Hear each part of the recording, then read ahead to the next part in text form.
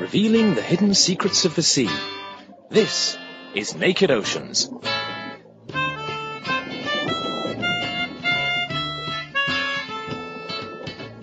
Hello! This month on Naked Oceans, we're getting the lowdown on what it's like to have the best job in the world.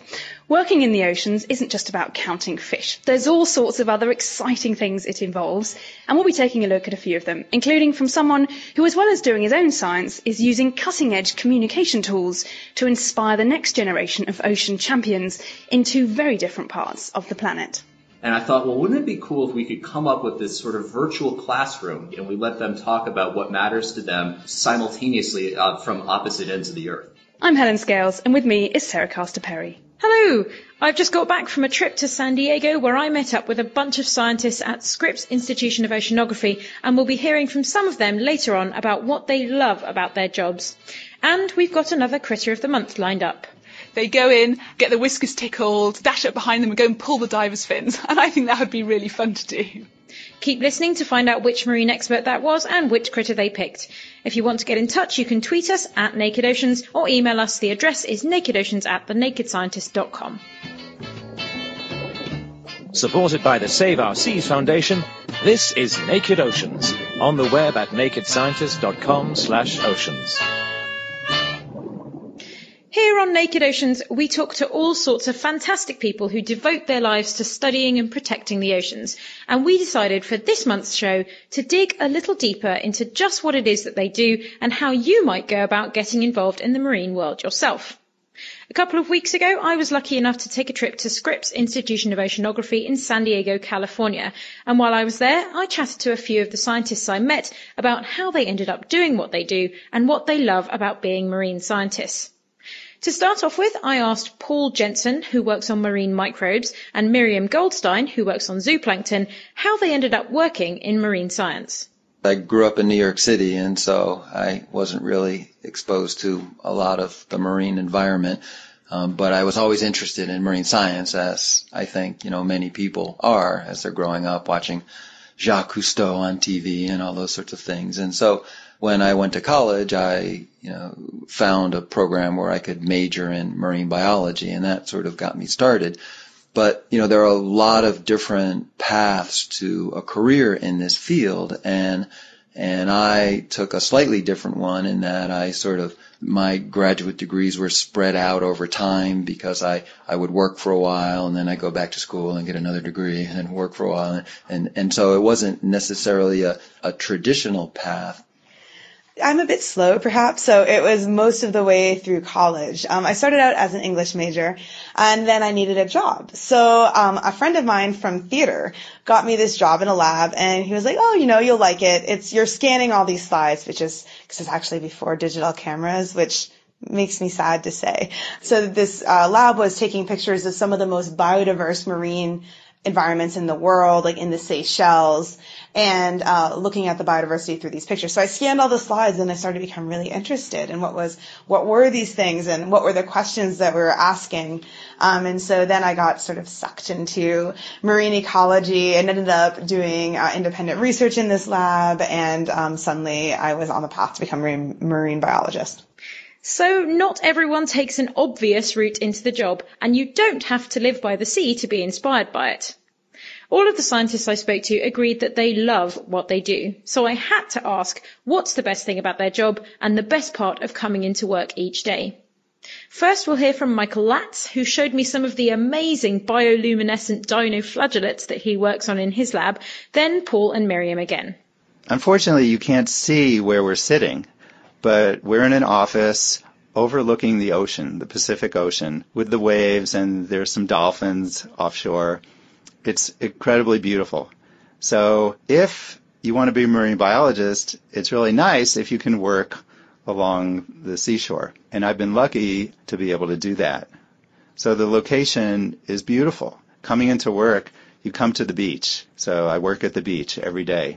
The best part of the job is when I'm not coming here to work in my office, but when I'm out in the field, for sure. And that's really the best part of a career in marine science, is that you can choose what you're interested in studying, and you can choose where you want to study your interests and go there and do field work and be in the water and see some really interesting habitats. There's two best parts. One is the going to sea is fantastic. It's wonderful. I mean, I love going to sea, and I love seeing my plankton net come up and never know really what's going to be in it. It's different every time.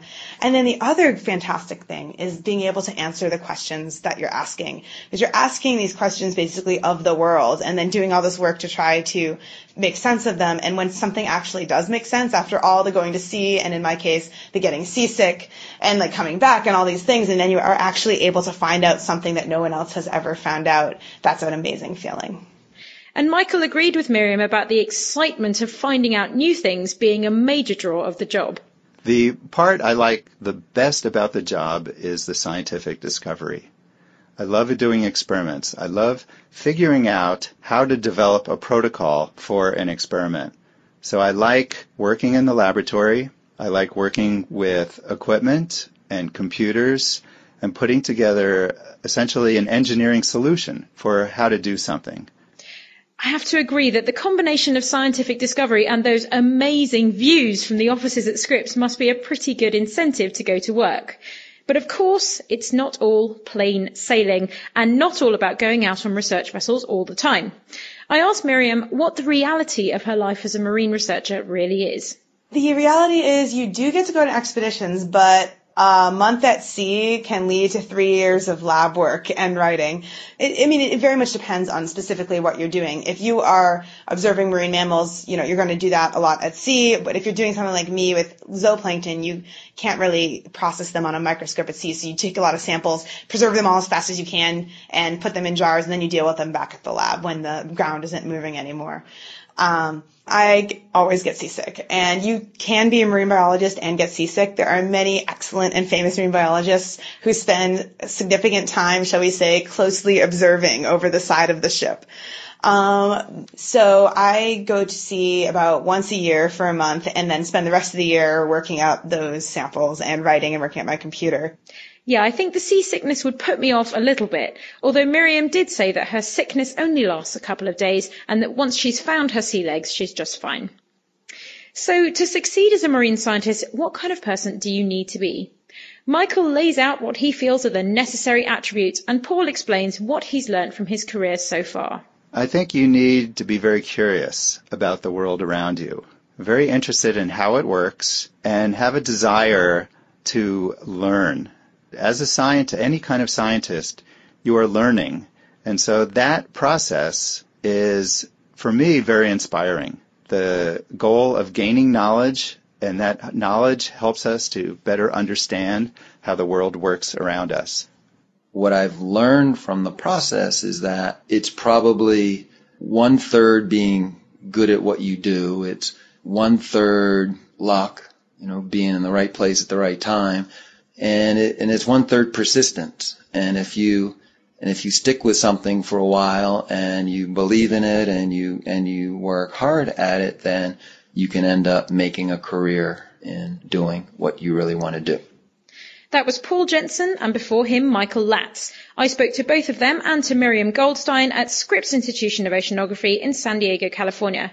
And if you want to see what they meant about it being a great place to work, I did take some photos while I was there. So do go to our website to check some of those out, but I'm warning you now, they will make you very jealous. That's at thenakedscientist.com/oceans, and we'll have all the links to Paul, Miriam and Michael's research pages up there too, so you can read more about what they work on.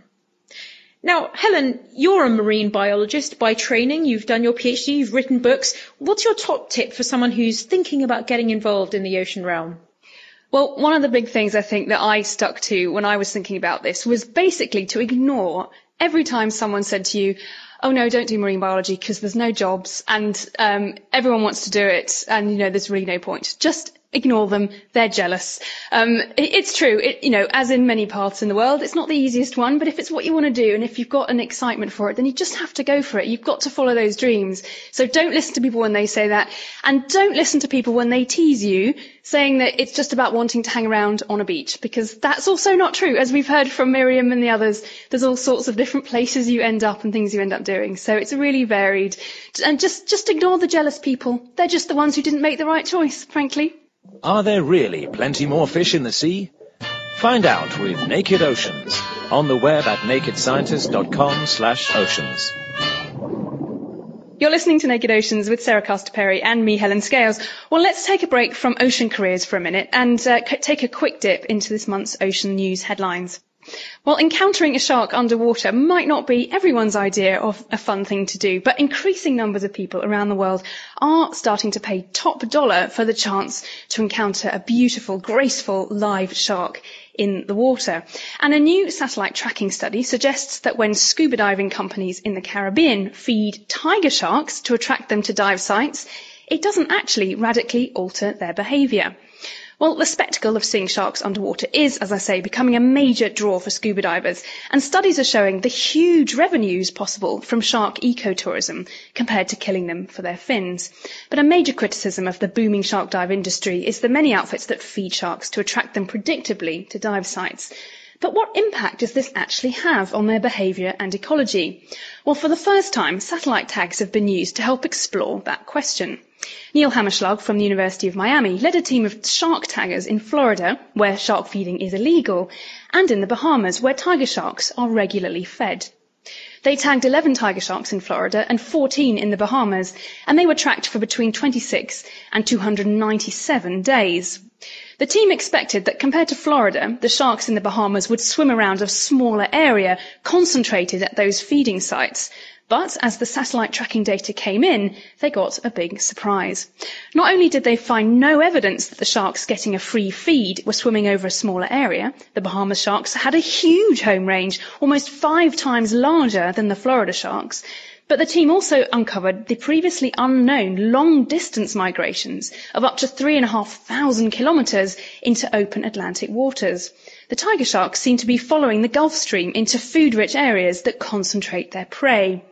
Well, based on their findings, the team recommend that shark diving shouldn't be dismissed out of hand, especially given the potential benefits that come with increased awareness of sharks and the money that could potentially help support their conservation. And surely it has to be a good thing that more people are learning to love sharks and to savour the wonderful sight of seeing one underwater, rather than being scared of them or indeed making their fins into soup. That's really good that we've actually got some evidence in support of ecotourism, because it's a very popular thing these days. Kind of how can we think about making revenue from these areas rather than over-exploiting them through fishing or killing for fins? That's really, really good news.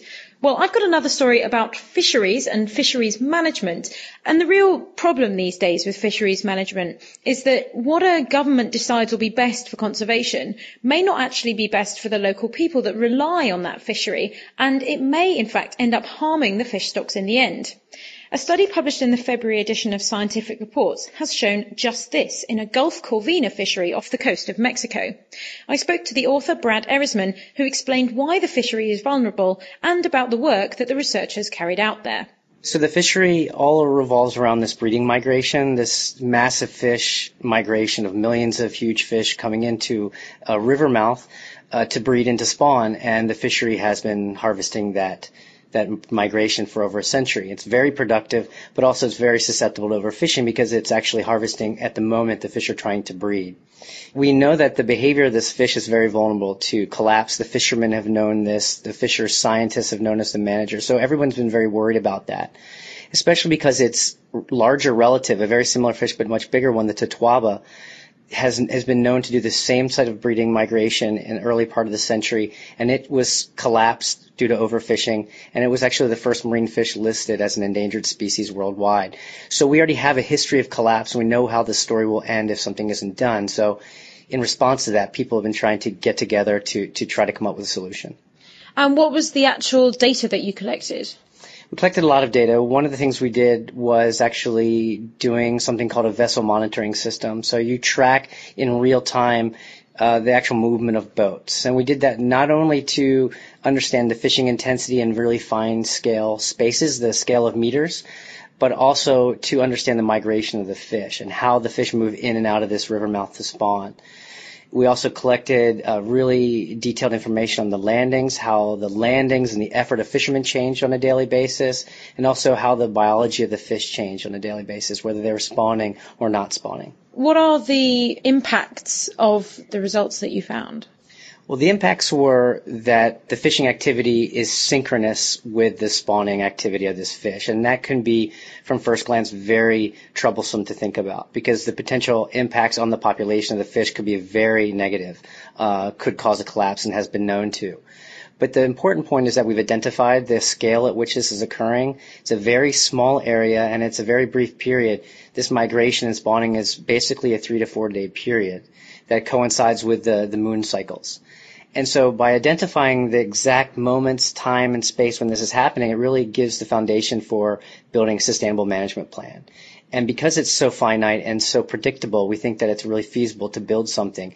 And a management plan that can include fishermen, as well as the benefit of the fish and the species itself. So the local people and the local government are keen to take this scientific data on board?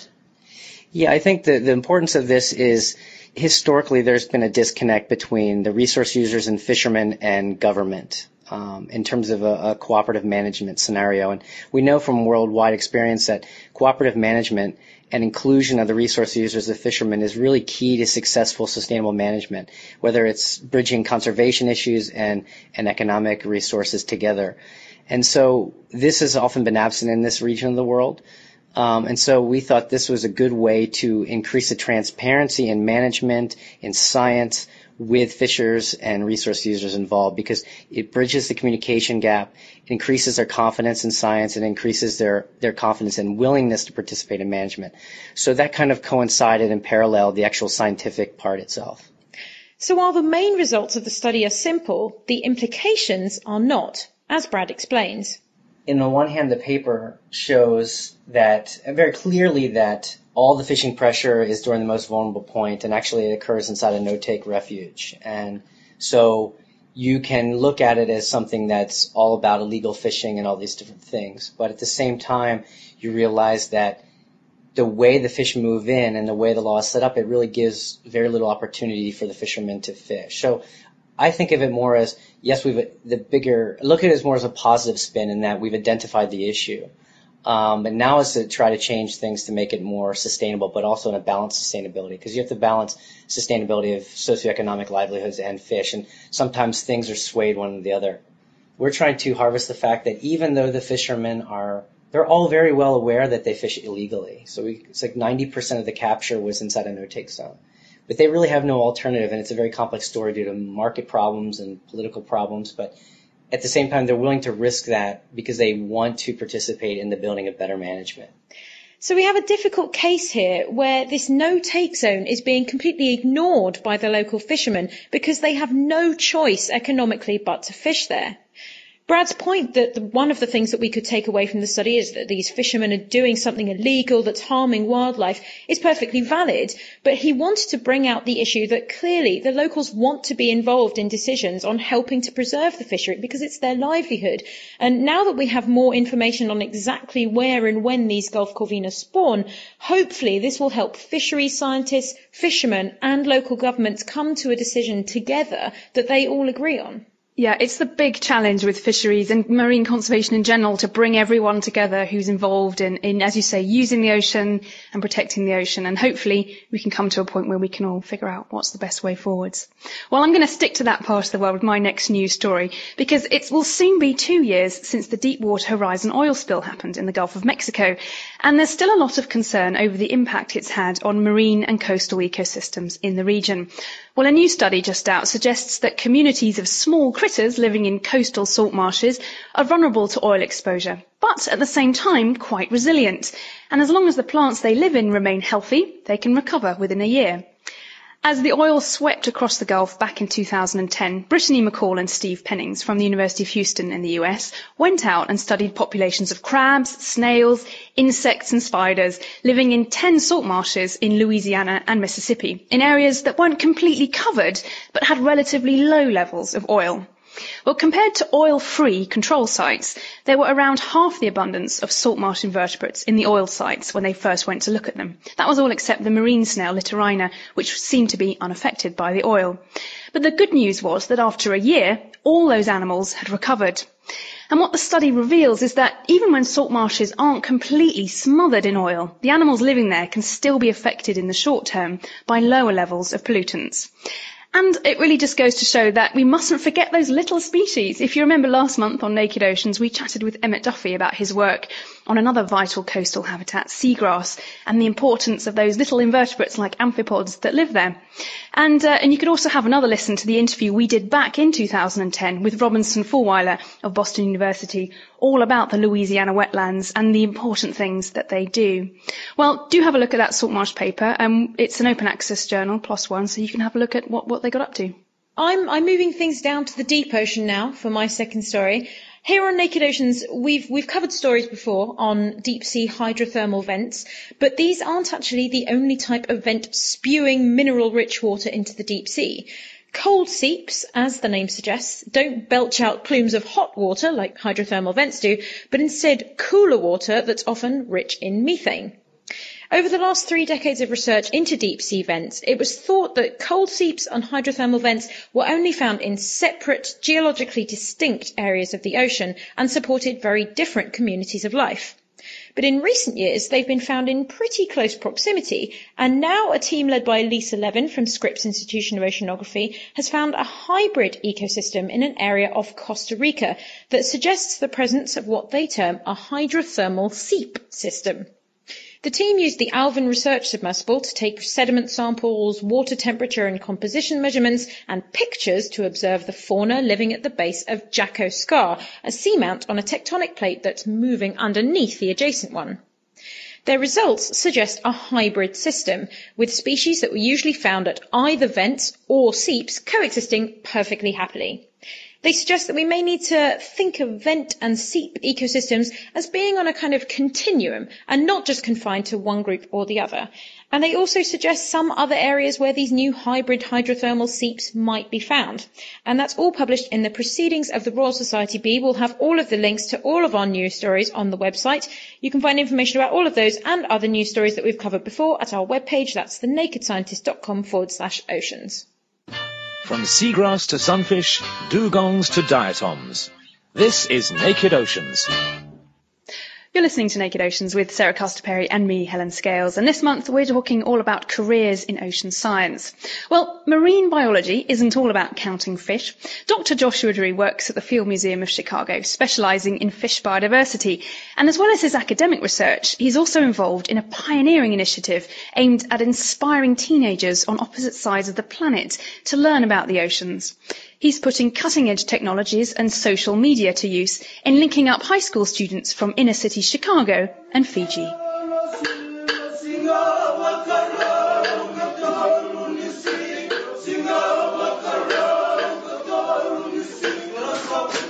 So I was working in Fiji where we were describing new species and recognizing the high levels of endemism within Fiji.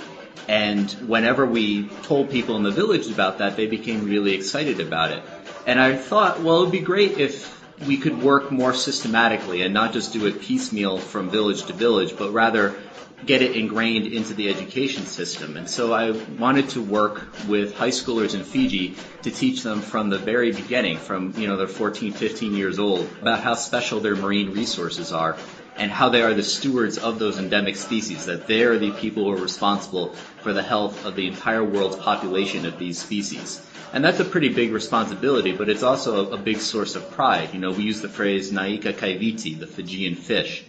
As well as working with students in Fiji, Dr. Drew also wanted to connect with people closer to home. It was distressing to me that the teens in Chicago aren't often exposed to wild and natural places, and that they didn't have necessarily a sense of how beautiful and vibrant the marine world is. And that got me thinking about, well, how do we best link up kids in Chicago with kids in Fiji? And it kind of hit me that, well, they aren't different, that they're really, I was trying to do the same thing, but just in two unique environments. But the methods I would use to get the youths engaged are pretty much the same. And there was no reason why we couldn't do it as a unified program.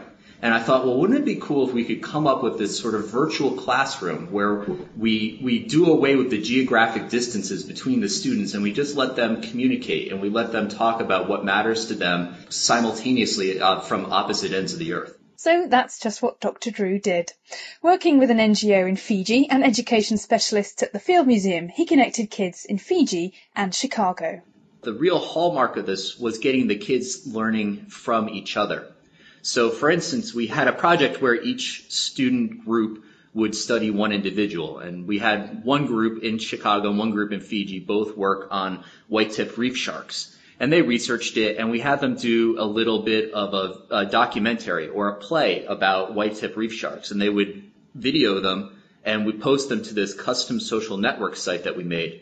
And then both groups would review each other's and say, oh, that was great. You know, you learned how these are benthic sharks. So they live down the bottom and they sort of use their heads and wiggle into crevices and get parrotfish. But maybe you didn't talk about how they hunt in packs. It was sort of peer-to-peer learning, and that the students were critiquing and coming up with a stronger project. And that peer-to-peer is a much more effective way for students to kind of get the information reinforced than just me standing up on high on a podium lecturing at them. And at the end of the semester, Dr. Drew got the students in Fiji and Chicago to work together on a project that ended up having some real-world conservation outputs. The final project was really awesome. I love it. What we did was I flew out to Fiji, and we worked with the students there for a couple weeks. And we worked with a village called Navakavu, which is about 10 kilometers outside of the capital city of Fiji, Suva. And the villagers in Navakavu are mostly fishermen. And they had actually done a really good job of keeping their reefs clean. They had fishery wardens there. They had tambu areas, these no-take areas set up. But yet their fisheries were still declining.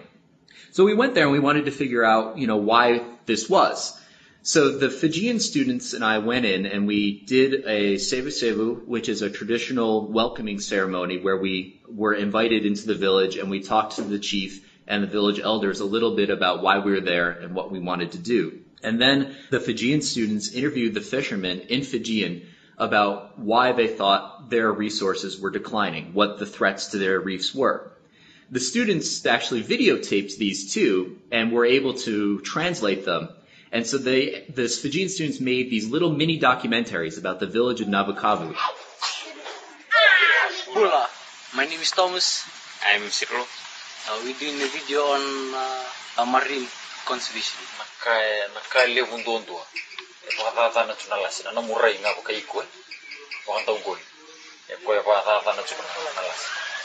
As you've seen in this video, Melailuku has been living in this village since her whole entire life. She often go to the reef every afternoon to see how the reef is changing.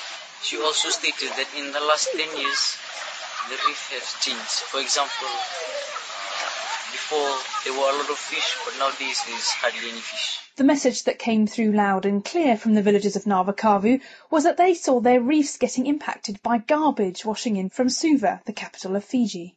So the Fijian students shared these mini documentaries with their friends in Chicago, and together they brainstormed ideas of what to do about this problem of plastic waste. What we ended up doing was coming up with writing 2 letters to the editor for the Fijian newspapers, the Fiji Times, and also coming up with a PSA, a public service announcement. So a short video letting people know that polluting in Suva impacts reefs outside of Suva. And it was really great because the students in Chicago came up with these ideas, they wrote them, and then as a class in Chicago, we went down to Lake Michigan and we acted out this video where we showed when you throw a plastic bag into the water, it can end up in your food supply. And it's a really, really funny video. The thing that I loved the best about that is that as educators, we sort of stepped back and we let the students come up with the ideas and we let the students create and edit and shoot and put together both the videos and the letters. We helped make sure that the factual content was there,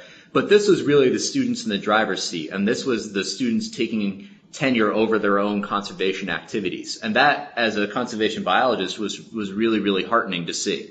Well, bringing together students in Fiji and Chicago, Dr. Drew has been helping to spread the word about marine biology and ocean conservation in 2 very different parts of the world. The school in Fiji is a private school. It's a prep school. And I was really glad to work with the next generation of Fijian leaders. These students from Fiji are very, very smart, and they're going to be the people who in 10 or 15 years are running the Fisheries Management Council, the people who are going to be running the No-Take Marine Protected Area Council. Yeah, and I wanted to make sure that these people who are going to be in positions to help control and improve Fiji's environment at least got some exposure to why it's important to do marine conservation. And I wanted to at least have them start thinking that Fiji has really beautiful reefs that are still in relatively good shape, and that they have it in the power in their hands to make sure that in 10 or 15 years when they're running the country, that they can keep Fiji being one of these beautiful places in the world. And on the Chicago end, I wanted to show the students that if you have an interest in science, that there's a lot of really cool careers you can do with it. You know, obviously I think being a marine biologist is the best job in the world, and I'm totally biased in that aspect, but one of the great spin-offs was that two of the students who participated in the project are now interning with me here at the Field Museum over the summer, where we're working on marine biology and marine conservation issues. And that's a really fantastic opportunity for them and for myself. Well, those two lucky students, Amber and Darcy, spent their summer working with Dr. Drew at the Field Museum, helping him to study his fish. We do so many different things, and it's really exciting. We do DNA analysis. We do morphological analysis, processing, where it's like we measure the fish. Measure like the different parts of the fish, like the dorsals and the pelvic spines. I learn a lot and I absorb a lot so that I can teach people, like I teach people at home, of what I learned, and they find it exciting. I'm enjoying everything. There's not one point in my day which I don't like. And every day I go home, I go and like tell everybody what I did today and annoy them and how excited I was at work, and they were just sitting at home. And one of the things that's been really great for me is that the students aren't just sort of doing grunt labor. I mean, they're actually doing the calculations and the statistical analyses that we need to help write these papers. So they're not just sort of getting me coffee. They're really doing honest to God good work. I'm just really, really impressed to see how the students who started out not really knowing a whole lot about different species or different marine interactions, how in a relatively short period of time transitioned from being really marine novices to being experts about it. And I'm also really proud that they didn't just sit there with that information, that they not only did the Conservation Act, but that they're really telling everybody in their community about it and really starting to raise the awareness of it. That was far more than I could have ever hoped for. From Cirlo and we hope you enjoyed the video. Thank you.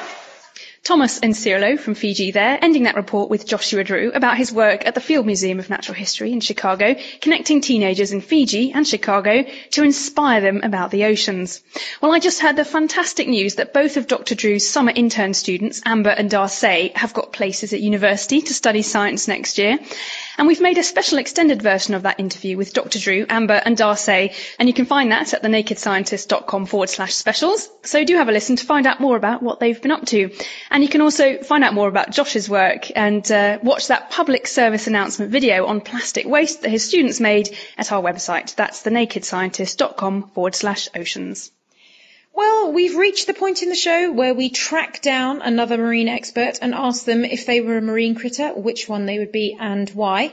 Let's find out who we've got this time on Critter of the Month. Hello, I'm Jen Ashworth from Natural England, and if I was a marine creature, I'd like to be a grey seal, particularly a grey seal living on the island of Lundy, which is in the Bristol Channel. Grey seals seem to have a great life. They spend their time either swimming around in the sea, hiding in the kelp forests, and then when the tide is low, go and sit on the rocks and watch people going by. They have quite a lot of divers at Lundy, and the grey seals seem to have a great time with the divers. They go in and get their whiskers tickled, dash up behind them and go and pull the divers' fins, and I think that would be really fun to do. Interesting fact about the grey seals is they were one of the first marine animals to be protected since 1914, and the populations are doing really well. We have about 40% of the world's population in the UK, and therefore I think life as a grey seal would be great. That was Jen Ashworth from Natural England introducing the playful marine animals, the grey seals, that can be seen hanging out and generally being cute in British seas and beyond. And you can find lots more oceans experts picking their top critters at our website. That's thenakedscientist.com/oceans.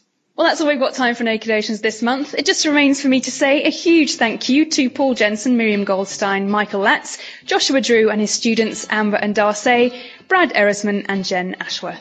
We'll be back next month with more ocean science and conservation. Until then, we'd love to hear from you. You can find us on Twitter @NakedOceans or email us. The address is nakedoceans@thenakedscientist.com, and you'll find more info about this month's show and all the others at thenakedscientist.com/oceans. Thanks for listening, and catch you next time.